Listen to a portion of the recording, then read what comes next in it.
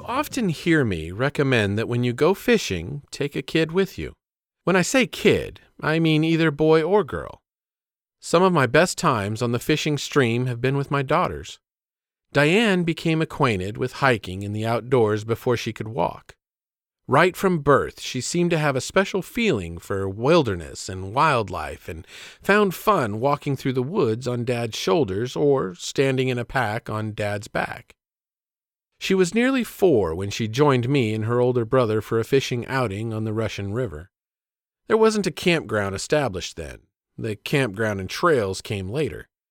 We found the Russian by parking our car just before the road to Kenai crossed the river from where the road and the peninsula get their names. There was somewhat of a trail to the river, but as in most fishing holes, the good fishing was on the other side of the river. Diane carried her own pack loaded with gear and goodies equal to her strength and ability to pack. She tired quickly, but kept going with the encouragement of Big Brother and occasionally holding Dad's hand. When she came to the river, she didn't hesitate to jump on Dad's back for the piggyback ferry trip across the Russian. Once on the other side, the hole quickly was located where the fish were holding. Before fishing gear was set up, we built a small fire ring with rocks and started a campfire in anticipation of catching a fish.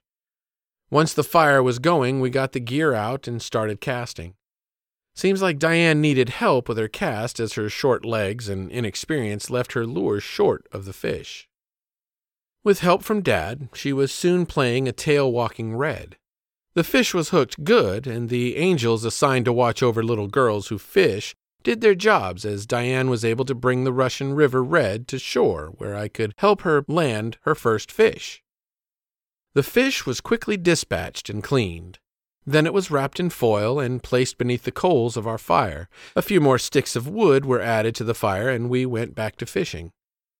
Not long later, when hunger twitched our bellies, we returned to the fire and retrieved Diane's first fish. We placed the fish on a nearby log and unwrapped the foil covering.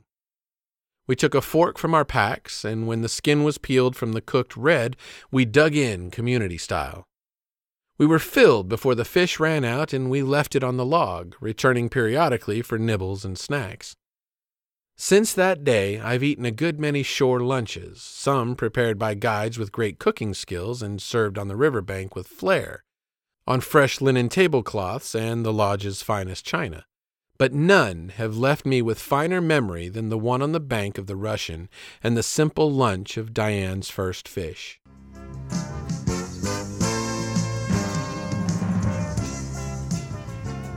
When you go outdoors, take a young person with you and teach them by your example what it means to be a sportsman.